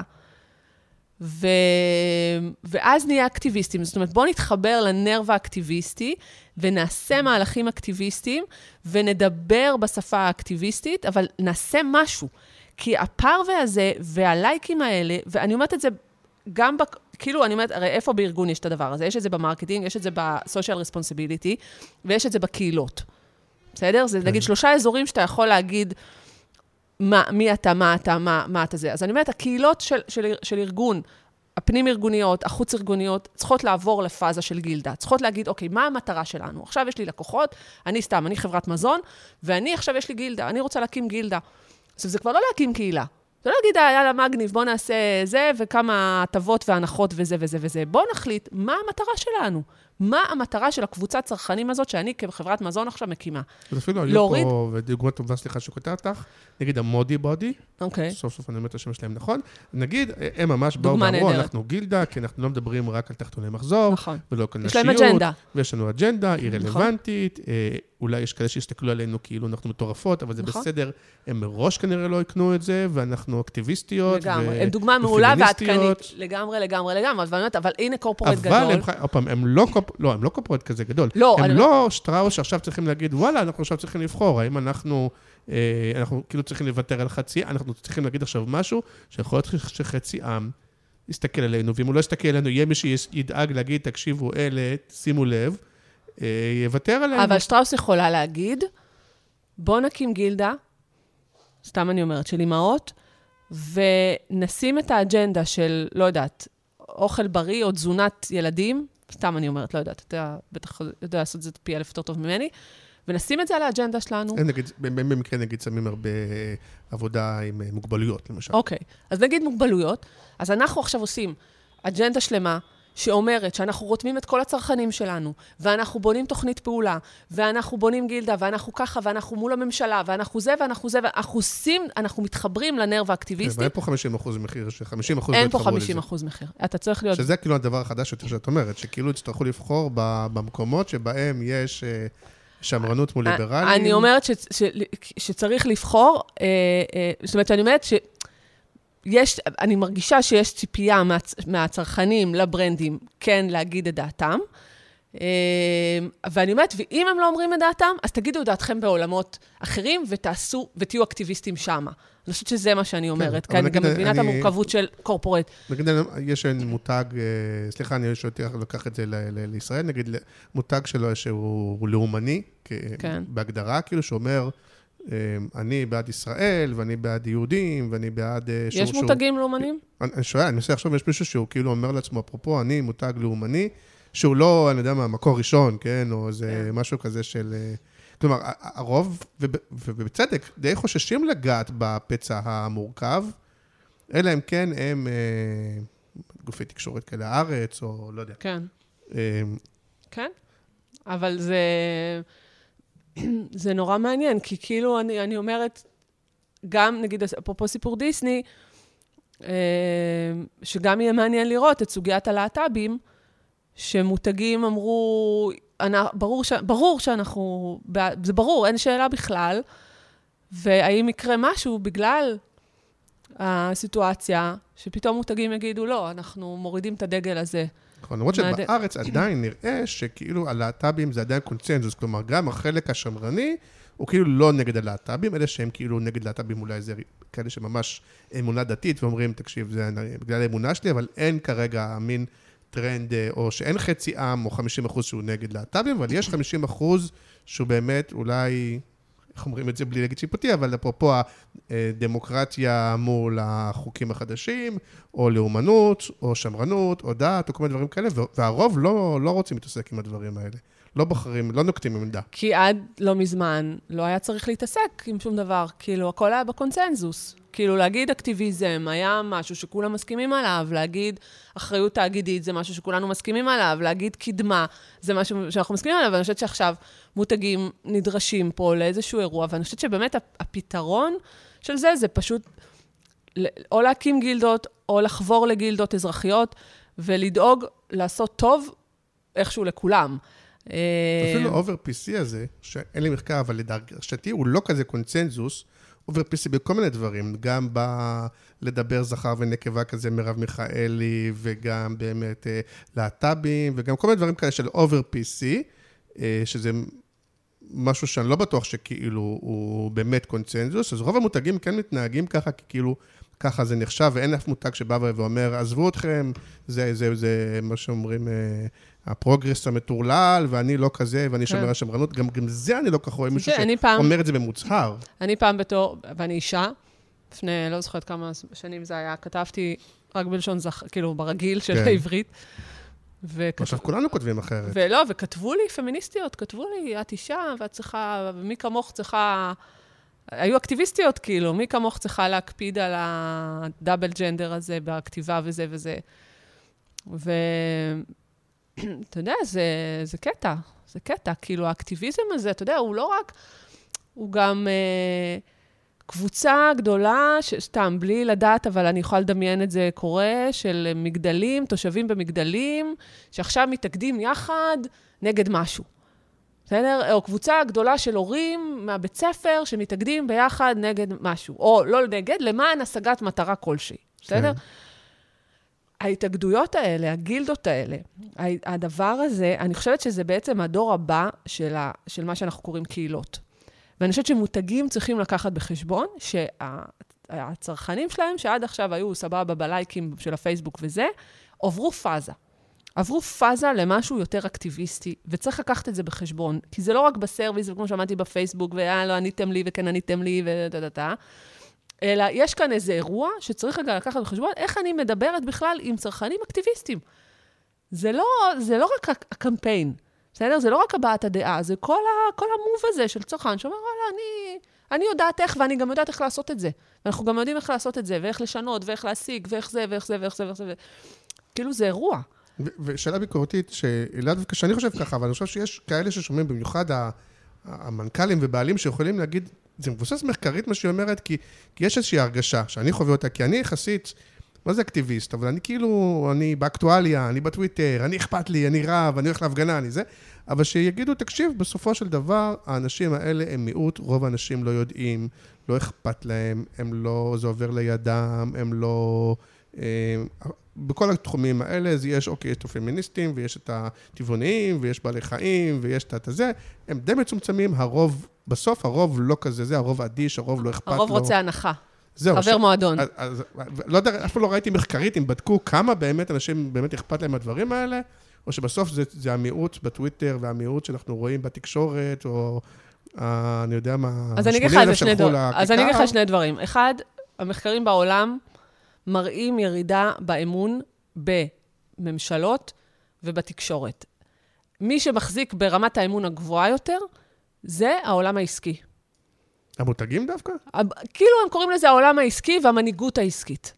ואני חושבת שדווקא יש הזדמנות לעולם העסקי דווקא לגלות מנהיגות, ולא להיות איך אני אגיד, כאילו, לא להגיד את הדעה שלך, או לא להיות כזה, אתה יודע, כאילו לנסות ללכת בין הטיפות כזה, אלא להגיד, כאילו, וואלה, אנשים מחפשים מנהיגות, אנשים מחפשים מישהו שיגיד, אולי, אתה יודע, אפילו בא לי להגיד, שמותג ייקח על עצמו את הדבר הזה לחבר אולי, בין שני גושים שלא מדברים אחד עם השני, ושכל אחד חושב ששמש זורחת, לא יודעת מאיפה. פעם בזק היה כזה, לא זוכרת שהיה את הסרט בשנות ה-80, שהם היו פוליטיקאים ביחד שמדברים, כי בזק מחברת, כי כזה... מחברת, מעניין. למרות שזה אג'נדה קצת פרווה כזאת, אבל כן, כאילו, כי אני שואל עכשיו תכלס, אני עכשיו בשיווק או בעלים... רגע, אפשר אחד לפני התכלס? אז רגע, אז אני אומרת, אז קודם כל יש את הירידה באמון, זה אנחנו רואים. אנחנו גם רואים עלייה באלימות. עלייה באלימות, גם אצלנו אנחנו מרגישים את זה, המספרים מארצות הברית הם מספרים מטורפים של עלייה באלימות. זאת אומרת, כן, יש רצון של אנשים, רגע, לבואו... כאילו, אתה יודע, אפשר לתרגם אלימות כאלימות פופולרית ועממית כזאת, כמו שזה, ואפשר גם להגיד, אנשים לוקחים את זה לידיים, איך קוראים לזה? אנשים לוקחים הם רוצים בעצמם לעשות, כי הם לא סומכים, והם לא זה, והם לא זה, והם לא זה. אז אני אומרת... זה כל כך חשוב להם, זה כל כך בדמם, שהם מוכנים לפעול, כן. והם יודעים שאחרים לא יעשו את זה במקומם. כן, ואני אגיד על זה עוד משהו, אמרתי את זה גם בהתחלה, לפני שבועיים, שלושה, לא זוכרת, העברתי הרצאה מול עשרות מנכ"לים ויורים, חברות גדולות מאוד. ואני מציגה להם את התחזית הזאת, ואני רואה אותם מעניינים. ואז אחד מספר על איזה דוגמה שהייתה לו, ועוד אחד מספר על איזה דוגמה שהייתה לו, ואני אומרת, הנה, התחזית שלי מול הזה. עכשיו, כאילו, אין מי שיגיד, זה התהליך. ולכן אני חושבת שגם המקצוע שלי הוא כל כך חשוב, בטח מול מנהיגים עסקיים, שלהגיד, רגע, תבינו, זה האירוע. אתם עוברים עכשיו ממצב, אתם בתוך תהליך שצרכן היה מאוד, או לא מאוד, אבל יחסית פסיבי, וכאילו יאללה מגניב, ותזרימו לו כל מיני דברים, וזה, או סתם אני אומרת, זה לא חייב להיות הברנדים, אבל כאילו מלא קהילות, שעושות דברים נורא מגניבים, למקום שהקהילה הופכת להיות גילדה. שארגון עכשיו עובד מול צרכנים אקטיביסטים, שיש להם עמדה. בעולם של ווב 3, אפשר להגיד רגע לפני הפרקטיקה, כן. בעולם של ווב 3. ווב 3 את קוראת לכלכלת יוצרים? למה את קוראת ווב 3? ווב 3 זה הבלוקצ'יין, זה כל הבלוקצ'יין, אז בווב 3, יש מבנה שנקרא DAO, Decentralized Autonomous Organization. הדאו הזה... הכל מבוזר, והמבנה הזה של הדאו הוא בעצם איזשהו מבנה מבוזר שהוא לא היררכי. הוא כולנו כמו קהילה כזאת, זה כמו אני קוראת לזה גילדה 3, בעצם כאילו אנחנו כולנו בתוך איזה מבנה כזה, ואנחנו מבנה ארגוני כזה, ואנחנו פועלים למען איזה מטרה. בסדר? והמטרה הזאת היא לא חייבת להיות אקטיביסטית מהצד הפוליטי, היא יכולה להיות מטרה של יוצרים לקדם את קריאטיב בעולם. בסדר? כן, שזה גם משהו שהוא לא לגמרי עכשווי, הוא חצי עתידני, כלומר, אנחנו מכירים את זה באמת מהמטבעות הווירטואליים והבלוקצ'יין של זה, אבל ששם כאילו באמת אין בנק אחד וכל הדבר הזה, אבל מי שקצת, אני ממש טיפה, ואם אתה רוצה להרחיב, יש תיאוריה הרבה יותר גדולה סביב איך הדבר הזה יכול להתנהג בהמון תחומים בחיים, לא רק בעולם המטבעות הווירטואליים, וזה חצי תיאוריה שעוד לא ממש קורית, או קורית בימים אלה, נכון? היא קורית, היא לא במיינסטרים, בסדר? אז היא קורית באנשים שחיים את העתיד, וחלק מהעתיד יושב על טכנולוגיה שנקראת בלוקצ'יין, במבנים כאלה של דאו, ואני אוהבת לקחת השראות מהמבנים האלה של דאו לאזורים שאנחנו מכירים, ובסוף תאגידים פועלים בתוך האזורים האלה שאנחנו מכירים. אגב, גם נייקי וגם אדידס מבינים היטב ווב 3 ועושים מהלכים, מטאוורסים ובונים כל מיני דברים וזה, אבל כרגע הדאו הזה בעצם מה הוא אומר? הוא אומר, אנחנו חבורה של אנשים, אנחנו לא נמצאים במבנה היררכי, ואנחנו כל אחד יכול לתרום בעצם, קצת כמו... כאילו, אחי, זה דומה, כשאני רוצה להסביר על זה, אני כאילו אומרת כמו קיבוץ קצת, כאילו שיש אספה כללית, והאספה כללית יכולה, כל אחד יכול לעלות כאילו רעיונות ומחשבות, זה לא כמו הסתדרות, נניח שזה נורא, יושב ראש ההסתדרות הוא מחליט, ואני רק מרימה את היד, אוקיי? זה כאילו בשני הקצוות. באמצע של הדבר הזה, אני אומרת, אנחנו אקטיביסטים, אני יכולה עכשיו להחליט שבגילדה שלי, שעכשיו למען, לא יודעת מה, אוכל בריא לילדים, ואנחנו עכשיו נעבוד מול הממשלה, ומול חברות המזון, ומול הזה ומול הזה, ואנחנו מאוד אקטיביסטים, ואנחנו מאוד זה וזה וזה. פתאום חברות המזון יפגשו את הגילדה הזאת, שכל אחד מאיתנו הוא לא פסיבי. בסדר? הוא לא, יש לו מה להגיד, ויש עמדה, ויש זה, ויש תוכניות, וכאילו יש כאן, אני חושבת שיש כאן השתנות שהיא... שוב, אנחנו כרגע פוגשים את זה, או אני פוגש את זה, או תמיד קשה לי לדבר ברבים, אבל אנחנו פוגשים את זה מול גילדת הטבעונים. נכון, פעמים, זה הקל, נכון. גילדת הפמיניסטים והפמיניסטיות. נכון. אנחנו פוגשים את זה יש גילדות מאוד ברורות ש... מאוד ברור, מאוד ברור. יש עוד להט"בים. נכון, נכון. אבל זה באמת אקטיביזם של כבר המון שנים, שאנחנו מכירים את זה, ואני אומרת, גם להחליט עכשיו, לשפר את התנאים שלי בתור דיירת בפרויקט נדל"ן, אני חברה בגילדה. אוקיי. בסדר? אני אקטיביסטית, אני לא אומר, חברת נדל"ן אמרה לי ככה, אז בסדר, אז נחתום איפה חותמים ואיפה זה ואיפה זה, אלא אנחנו מתאגדים כולנו, ויש לנו מה להגיד, ויש לנו איזו מטרה להשיג. וכאילו מלא דוגמאות שאפשר לחשוב עליהן. למרות שבסוף, זה מזכיר לי, דיברנו לפני שהתחלנו, שקצת שהיית בפודקאסט של אלדד יניב, אז אפרופו, כי נגיד אלדד יניבים כאלה, בסוף כן צומחים מנהיגים, שבכאילו ארגונים שטוחים, בסוף יש איזה אלדד יניב שכאילו קצת מנהל את העניינים. כלומר, גם בגילדות האלה שהן כאילו סוציאליסטיות, קומוניסטיות, עד איך תקראי לזה, בסוף זה לא באמת שוויוני, בסוף אולי טבע האדם שבסוף יש איזה אלדד יניב שכאילו מנהיג מהשטח. יכול להיות שיש הנהגה, אבל אני חושבת שהזרם הזה של הגילדות הוא גם מאפשר לאחרים להשמיע את דעתם. זה לא ועד עובדים, שיש יושב ראש ועד וכל היתר עושים מה שהוא אומר. יש עכשיו, בשנה הזאת, יש אקטיביזם. זה כמו שנתתי לך, אני אתן דוגמה אחרת. סימון ביילס שהייתה באולימפיאדה, יורדת מהפודיום, מקבלת את המדליה שלה, יורדת מהפודיום, והיא אומרת, אני פורשת. כן. ולמה את פורשת? אתה זוכר מה היא אמרה? זה קשה לה, היא לא יכולה עם החיים האלה יותר. כן, היא לא יכולה עם החיים האלה יותר, והיא, ה-well-being שלה נפגע, והנפש שלה... זה לא היה לפני אפילו המרוץ האחרון? לא, היא קיבלה, זה היה, יש לי תמונה שלה עם המדליה, ואז היא פורשת והיא אומרת וזה. אולי היא הודיעה לפני שהיא זכתה, אני זוכר, היה משהו, לא? אולי לא. לדעתי אחרי זה, אבל אוקיי, אז סגורה על זה. את בטוח יותר טוב. אבל, מה אני אומרת? היא עשתה מעשה אקטיביסטי. בסדר? היא באה ואמרה, אני איני יכולה עוד. בסדר? היא אמרה, מה חשוב לי? חשוב לי ה-well-being שלי.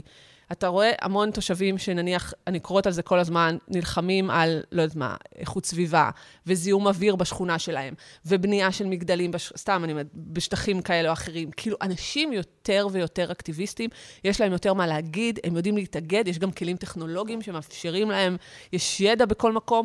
זאת אומרת, אנחנו רואים פה איזושהי תנועה, שבעיניי נובעת באמת גם מהשינויים הפוליטיים האלה, של יש לי מה להגיד, ואני גם יודע איך לעשות את זה, ואני יודע איך להתאגד, ואני יודע איך זה, ולהשפיע וזה, ואני רוצה גם להשפיע. כי האמון יורד במוסדות המסורתיים, כי כל הדברים האלה, כי האלימות גואה, כי כל הדברים האלה. ואני חושבת שמותגים צריכים לקחת בחשבון שיש מגמה כזאת, ולשאול את עצמם באמת איפה זה יפגוש אותם. או ברמת המסר. עכשיו רצית לשאול על הפרקטיקה. אז כאילו יושב או יושבת עכשיו מנהלת שיווק של אני לא יודע מה. כן.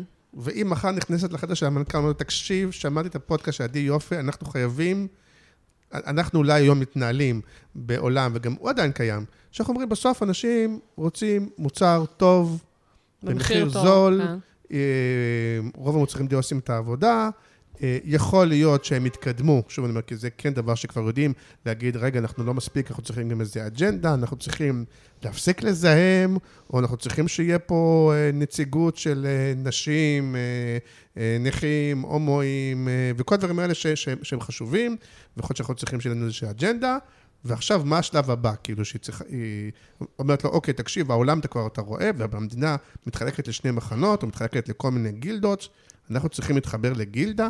כן. זה מה שהיא צריכה להגיד? כן. או צריך? אפשר לעשות יח"צ או לא? כן, כן, בטח. זה בשביל זה את פה, בשביל זה את פה. לא, זה בכיף. לא, אז אני אומרת, א', אחרי שכתבתי את התחזית הזאת, תכף אני אענה למנהלת שיווק הזאת, אבל אחרי שכתבתי את התחזית הזאת, הבנתי שיש פה תחזית שצריך רגע לעשות איתה משהו, אוקיי? אמיתי. נגיד, בשונה מהתחזית של שנה שעברה, שאמרה, אוקיי, חיים את הרגע, ואתה יודע, חיים את הרגע, כאילו, אין מה לבנות עם זה עכשיו איזשהו מבנה בארגון, אוקיי? אז מקסימום עשו קמפיין, או עשו מבצע, או לא יודעת מה. ואז פה, בעצם, חברתי בשני כובעים. חיבור אחד זה חיבור שאומר, אוקיי, בואי, עם חברה שנקראת היברידיות, שבעצם אומרת, בוא ניקח קהילות ונעביר אותם לגילדות. בסדר? בואו נדבר על זה שנייה ונעביר אתכם את כל התהליך, ואז נראה מה באמת הסיפור שלכם, ומה אתם אומרים, כי מה זה קהילה? קהילה של צרכנים, מה העמדה שלכם, מה האג'נדה שלכם, מה זה שלכם, מה זה שלכם. וחיבור שני זה... תתחילים, ראו תקני לי, מה האג'נדה שלכם? סתם אני ציני. לא, יש הרבה כאלה שהם, כן. יש כאלה שאין להם סיפור, אבל יש כאלה שאין להם סיפור. זאת אומרת, לקחת קהילות שמראש יש להם איזה גרעין אקטיביסטי. או שגם מתחבר לאסטרטגיה שלך של החברה. הנה דוגמה, אתה אומר, כואב לי לזה, או לא כואב לי, כי הם יודעים שאני מפרגנה, אבל הנה דוגמה משלנו, לא יודע כמה את מכירה, Creative First, באיזשהו שלב, בקהילה שלך, קמה קבוצה, שבאה ואמרה, הקבוצה עצמה היא לא מספיק פרו-נשים, היא לא מספיק אקטיביסטית נשים, אולי היא שותפה לאיזשהו הלך רוח שהוא לא מספיק שוויוני, אולי אפילו מנהל הקבוצה הוא כזה, לא חשוב. הקימו קבוצה, קהילה, שקוראים לה, צריכה את זה לאתמול. מכירה אותן? בטח. ויש בהם גרעין אקטיביסטי. אתה רואה? אפרופו הנה, נזכרת שקיבלת את הטרנד לפנים, כן.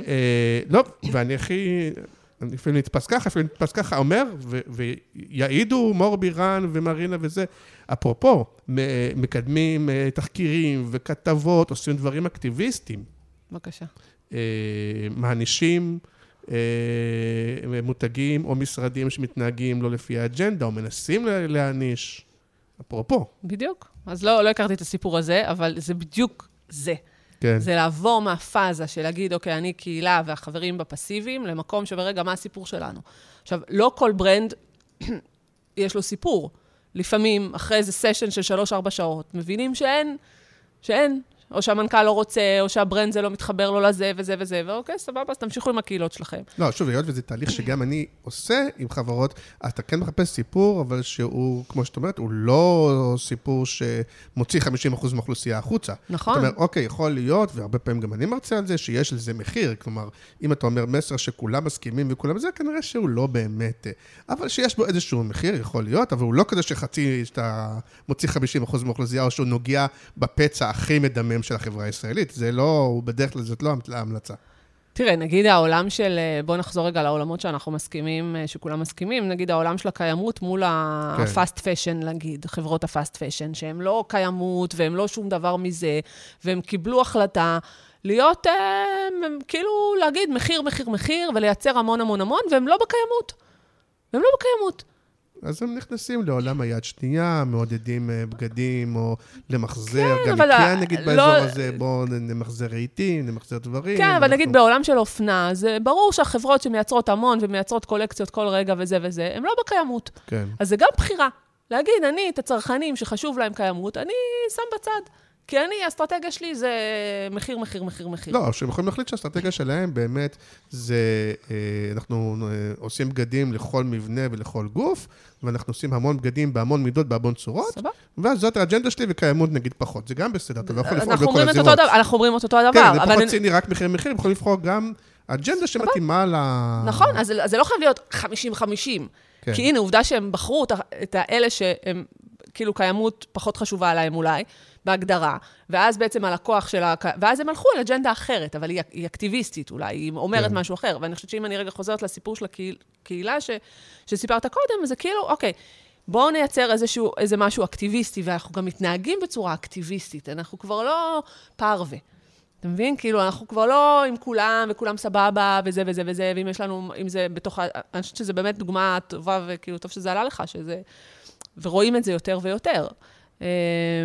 אבל כן, אני אומרת, אם אתה כבר אקטיביסט, ולא משנה מה בחרת, אז אתה צריך להקים גילדה, או לחבור לגילדה, ולעשות תוכנית שאשכרה משיגה את היעדים שלה. ולא רק להגיד, אוקיי, זה מגניב, גרין ווש כזה, מגניב של, וואלה, פעמיים בשנה, הוצאנו לו אנשים להתנדב, ועשינו איזה משהו. אשכרה, תראה לי איך אני כצרכנית שלך, אני משיגה את המטרה.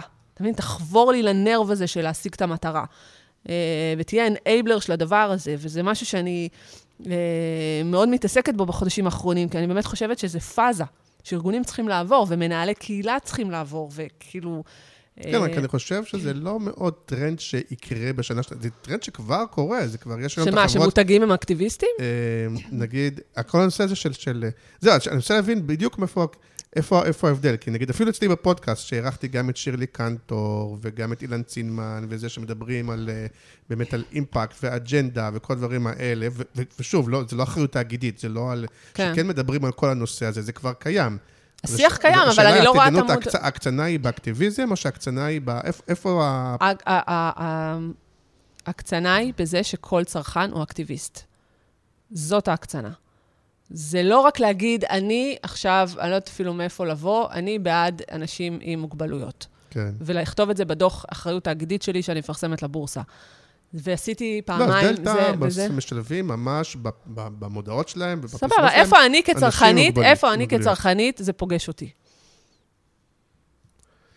איפה את כמי שמעורבת כלקוחה שלהם. כאקטיביסטית בדבר הזה? כאקטיביסטית, כן. אז יכול להיות שיש לך ילד עם מוגבלות, ואת רוצה כשאת באה לחנות, שבחנות יבינו ויתנו לו עדיפות בתור.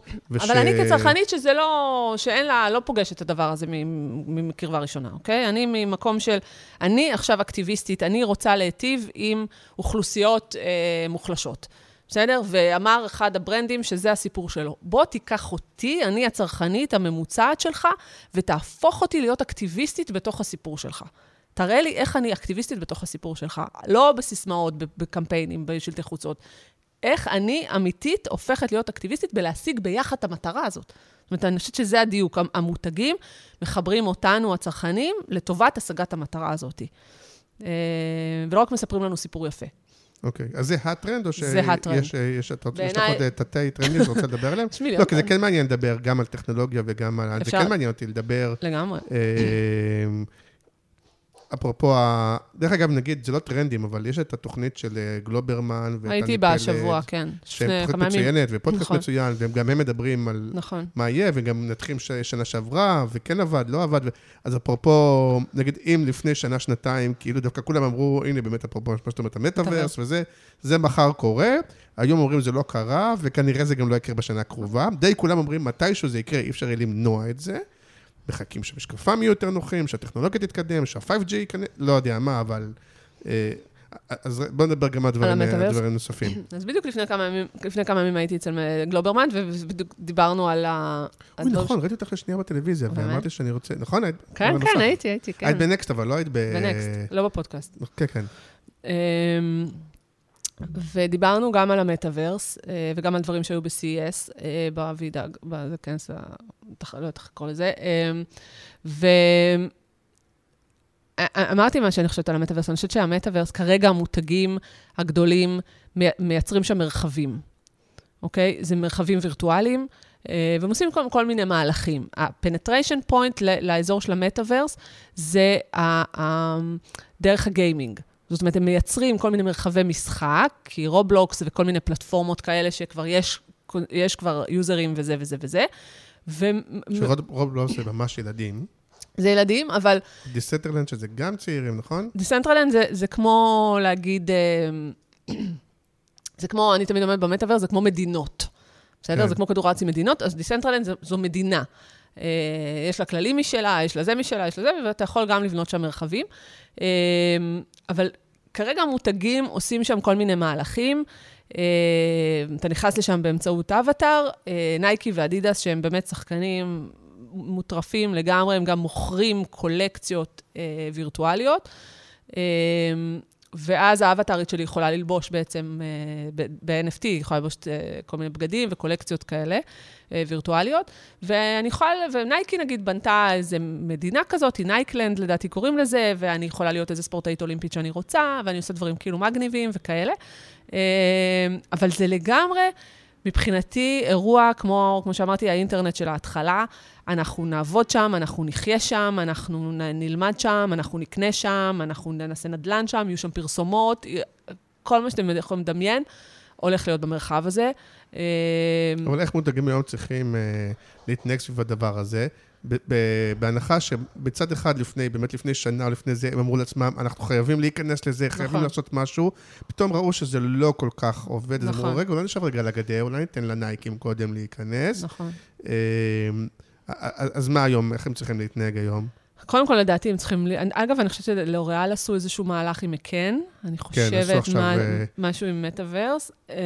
כשאני חייב להגיד, נכנסתי לשם, מה שאני ראיתי לא היה מפוצץ, וגם היה, לא משנה איזה אייטם שראיתי שזה לא קשור אליהם, על מישהו שעשה, ממש הקיץ של אביה, כמו שיש כל מיני אירועים כאלה, לא קשור לאוריאל, שיש כל מיני אירועים שאין בהם אף אחד ממש, כאילו.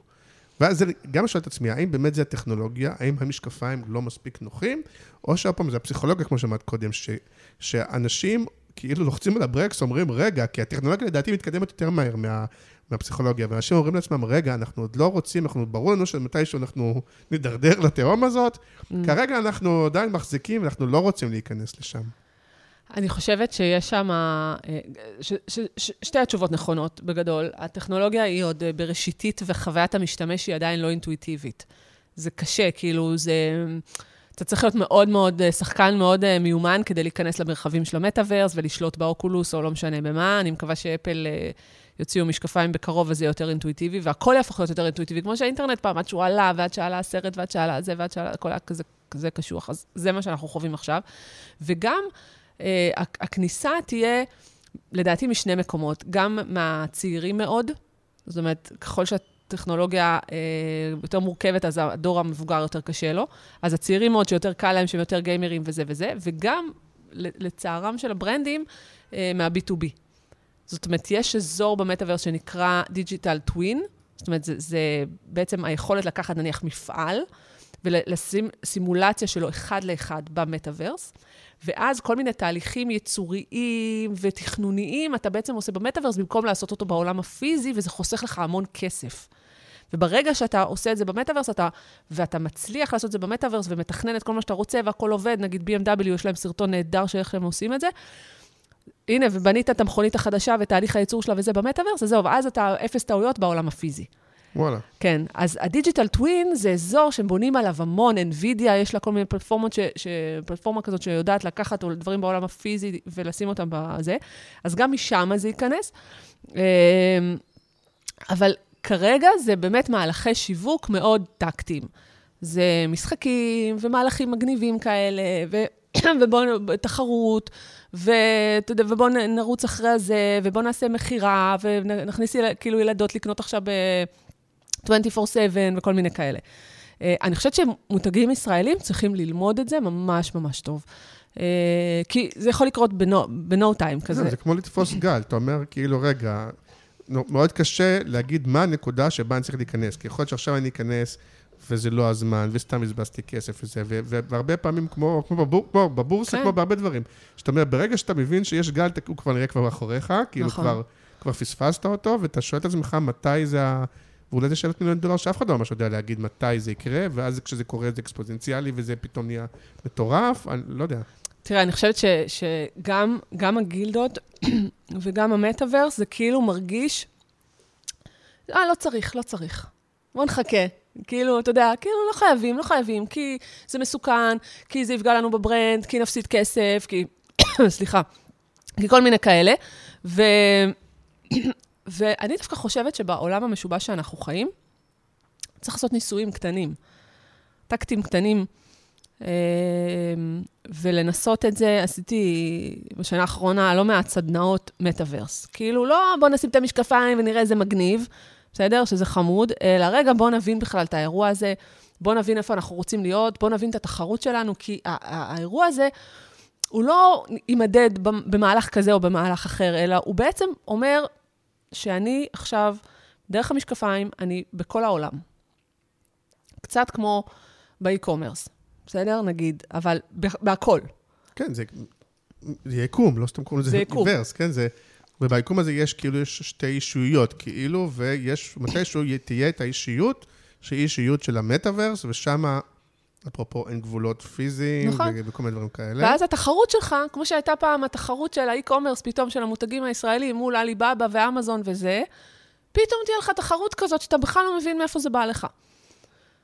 אז, ועד שנלמד את הטכנולוגיה, ועד שנבין את הזה והזה, כבר היוזר הוא כבר הבין מזמן איך מזמינים ואיך עושים ואיך זה ואיך זה ואיך זה. אז אני אומרת, כאילו, אפשר לחכות, אבל צריך כן ללמוד את האירוע הזה ואת המשמעויות שלו, ואת הכלים ואת היכולות, וכן להיות מוכנים לזה. זה להכין, כאילו בצבא זה דפאות כאלה, אז כן צריך להיות, בכלל בעולם משובץ צריך דפאות, אין מה לעשות. וצריך להסתכל על הרשתות החברתיות, קלאסיות, ולהגיד רגע באמת מה הולך לקרות עם הפייסבוק, ועם הטיק טוק, ועם האינסטגרם, וזה, או שזה... זה יותר ביג דאטה, למרות שזה נראה לי די ברור שטיק טוק זה המלך. לא, אבל זה חלק מהזה שלך שאת אומרת, רגע, או פתאום המגמה הזאת של הביריל, זה... אני חושב שמתישהו דיברת, האם זה טרנד, או שזה גימיק של רגע, נכון? נגיד, מגמת החזרה לאותנטיות, שכאילו הביריל רגע ייצג את זה, זה יישאר, זה יחלוף. אגב, אני שומעת מסטודנטיות שלי שעכשיו נגיד, סליחה, הזרם של הצעירים בסושיאל זה להיות אותנטית. זאת אומרת, נגיד אם הדור שלנו זה אפי, כולם אפי ומדהימים ומהממת וזה וזה וזה, אצלם זה כמה שאת יותר אותנטית, כמה שאת יותר מראה. פה לא קבלת השוואה, אני לא חושב שהדור שלנו בא עם זה, דווקא מלכי האינסטגרם וכל ה... לא יודעת, אני רואה את כל הבני 40-50. הפיד שלי מלא באנשים שרק טוב להם, לא יודעת, אולי צריך להחליף פיד. כאילו, כולם מרצים, כולם טלים בעולם, כולם במסעדות. כן, כולם בזוגיות מאושרת, הכל מאושר. כן, אוקיי. כזה. אז אני אומרת... דווקא דיברתי עולם הפילטרים אוקיי. לא, אז אני אומרת, כאילו, אני מבחינתי, אני חושבת שמה שאולי מבדיל אותי מאחרים, או את המקצוע שלי, זה לנסות להבין את הנרב הצרכני שמפעיל אותנו. כן. ולזה להתחבר. אחרי זה, אם יהיה יישום טכנולוגי כזה או אחר, ששם נממש את הדבר הזה, זה סבבה, אבל יש אנשים שיודעים לעשות את זה פי אלף יותר טוב ממני. אני רוצה להבין שאנשים הופכים להיות אקטיביסטים. אני רוצה להבין שאנשים הולכים למטאברס, כי שם יש חיים יותר טובים. כי שם אני יכולה לייצר אוטופיה. ולכן מותגים שמתחברים... זה לא קצת ההפך מאקטיביזם, כי זה קצת ייאוש. כלומר, אני לא צריך לשנות את העולם הזה, אז אני אעבור למציאות חלופית. זה עובד בוז. בעולם הפיזי אני מנסה לשנות, בדיוק כמו שאתה אומר, אני מנסה לשנות, ובעולם אוטופיה זה. אוטופיה, זה גם התחזית שלי כן, אני שתי מים. רגע. גם התחזית שלי זאת עם ה-No Future בעצם אמרה, בוא נברח. כן. למטאברס, ושם אני אייצר אוטופיה. נייקי, שעשו את הנייקלנד, הם בעצם אומרים לך בפרומיס שלהם, תהיה מה שאתה רוצה, איזה ספורטאי שאתה רוצה, כאילו, מה, אתה יודע, עכשיו אני, וואלה, בקושי הולכת מפה לפה, מתנשפת וזה וזה, שם אני יכולה להיות ספורטאית אולימפית. זאת אומרת, אני זה מה שמעניין אותי, להבין את ההשתנות, את מה הצרכן מחפש או יחפש, ואז באים אנשי מקצוע, שהם כמוך, אנשים יועצים, אסטרטגיים, ואומרים, אוקיי, בוא נראה איזה כלים הכי נכונים עכשיו. ולכן אני חושבת שמה שמעניין במטאבר זה לא עכשיו כלי כזה או אחר, אלא מה משתנה אצלנו, על מה צריך לרכב. אני חושבת שזה מה שמעניין. ואת יודעת להגיד בסופו של דבר, אם הגילדות האלה יגיעו בסוף לאימוץ ולפיצוץ, או שזה לא יקרה, ובסוף כן ימצאו איזושהי פשרה, או להיפרדות, או... את יודעת לנסות... גילדה ימין ושמאל אתה מדבר? בכל מיני מקומות. האם בסוף יהיה התנגשויות, מלחמות, אלימות, או שיהיה היפרדויות, שאולי הן לא מבוססות רק לאומנות ושטח גיאוגרפי, או שזה יגיע לאיזשהו מקום של פשרה? אני חושבת שעכשיו אי אפשר לדעת. כן. בעולם הפוליטי. לא, גם הרי מדברים הרבה פעמים עם התותלת כזה, כן? מה שתבחרי, כאילו. נכון. אוקיי, לא יודע, נשים נגיד זה קל, אז אולי עכשיו יש את הדיבור הזה וקצת הגזמה, כי המתותלת הלכה קצת רחוק, כי המצב היה זה, ומתישהו זה יתאזן, או לא, או לא יודע. מתישהו זה יתאזן, אבל אז יהיה טרנד חדש, אבל בינתיים אני רואה כיתוב ואקטיביזם הולך וגובר. ומה שאמרת, נניח על מנהלת שיווק, שהולכת למנכ"ל, צריך רגע לשאול את עצמם איפה... או למנכ"לית. או למנכ"לית, כן. איפה הדבר הזה, מה הסיפור שלהם ל-2023, 2024, ואיך הדבר הזה בעצם פוגש צרכנים שהם יותר אקטיביסטים, או יותר רוצים לברוח, או יותר, לא משנה מה. טוב, אז באתי עם שורה תחתונה, באתי עם אג'נדה גם שלך. שמה? שאומרת שהעולם העסקי צריך... אני בכלל גם חושבת שהעולם העסקי... על הגילדות ועל זה, לא, אני אומר, באתי עם משהו... לא, לגמרי, אני חושבת שא' שהעולם העסקי צריך להיות יותר אקטיביסטי, ולהגיד מה התפקיד... בעיניי יש לו תפקיד. אמיתי יש לו תפקיד, זה לא רק לעשות כסף. כן. יש לו תפקיד בחברה. וכמו שהוא ידע לייצר ערכים, נניח בעולם עבודה, או כל מיני דברים כאלה שהוא ידע לייצר ערכים, אז אני חושבת שבעולם מקוטב, גם יש לו תפקיד. לא רק לעשות מבצעים, ולהגיד, אוקיי, איך אני מגיב ליוקר המחיה, שזה סופר סופר חשוב, אבל יש לו גם תפקיד אקטיביסטי, ואני חושבת שהוא צריך מותג שיחליט שהוא הולך על זה, כאילו, בא לי לתת את הנייד שלי בשידור. אבל, אז באמת, פעם אחת יש לו תפקיד. אגב, אני חושבת שגם למדינה יש תפקיד. למדינה יש תפקיד, אני לא מדברת רק על ההקשר הפוליטי, אלא בהקשר של הטכנולוגיות, אני כאילו ממש, ואני אומרת את זה תחת כל עץ רענן, שהמדינות יגידו, יסתכלו לתוך האירוע הזה שקוראים לו מטאברס, והאירוע הזה שקוראים לו AI, ויגידו מה צריך לקרות פה לעזאזל, כי אין שם רגולציה ואין שם שום דבר, ואיך העולם שלנו הולך להיראות. על 5G לא דיברנו כמעט, הוא גם קשור, מאוד מאיץ, הכל כאילו מאוד מאיץ. הכל, כאילו, ולכן, סקטורים שלמים צריכים רגע להגיד, לאן אנחנו הולכים, רגע לשאול את השאלות, ולא רק להגיב ולעשות דברים מגניבים, אלא ממש, כאילו, באמת בדאגה, להסתכל קדימה ולהגיד מה התפקיד שלנו פה. בא לי לתת את הנייד שלי, סתם לא. כדי שמה? כדי שיתייעצרו? לא, כן, כי כאילו, אתה יודע, לפעמים אני אומרת, אני כאילו כל כך הייתי שמחה לשבת בסשנים, ששואלים לאן העולם הולך ומה התפקיד שלנו בתוך הדבר הזה. ויכול להיות שיכול להיות לנו תפקיד, כי אנחנו מותג נורא גדול, ואם יש לנו המון צרכנים, ואנחנו יכולים באמת לעשות טוב, ולשנות דברים, ולהניע צרכנים למקומות טובים. באמת, למותגים יש המון המון כוח, והשפעה, נכון, והיות עוד פעם, אני אומר, גם אני מדבר, מה זה מדבר על זה קצת? אני מדבר על זה קצת, בעיקר מצטט דברים שגם אני רואה במקומות אחרים, כן, לא, אני לא הוגה את זה מליבי, ואני אומר, זה גם לא אלטרואיסטי, המקומות היפים שעושים את זה, הם לא אלטרואיסטים. הם דברים שגם טובים לעסק, זה לא עכשיו אני באמת כל פעם מחזיר לחברה. זה, אפרופו, אמרנו קודם, אם אני עכשיו מייצר בגדים לכל מיני סוגים של גדלים, או מוגבליות, או דברים, או כל מיני כאלה, בסוף אני מרחיב את הביזנס שלי, כי אני מותג שיכול למכור יותר אוכלוסיות, שם הדוגמה. כלומר, זה לא רק...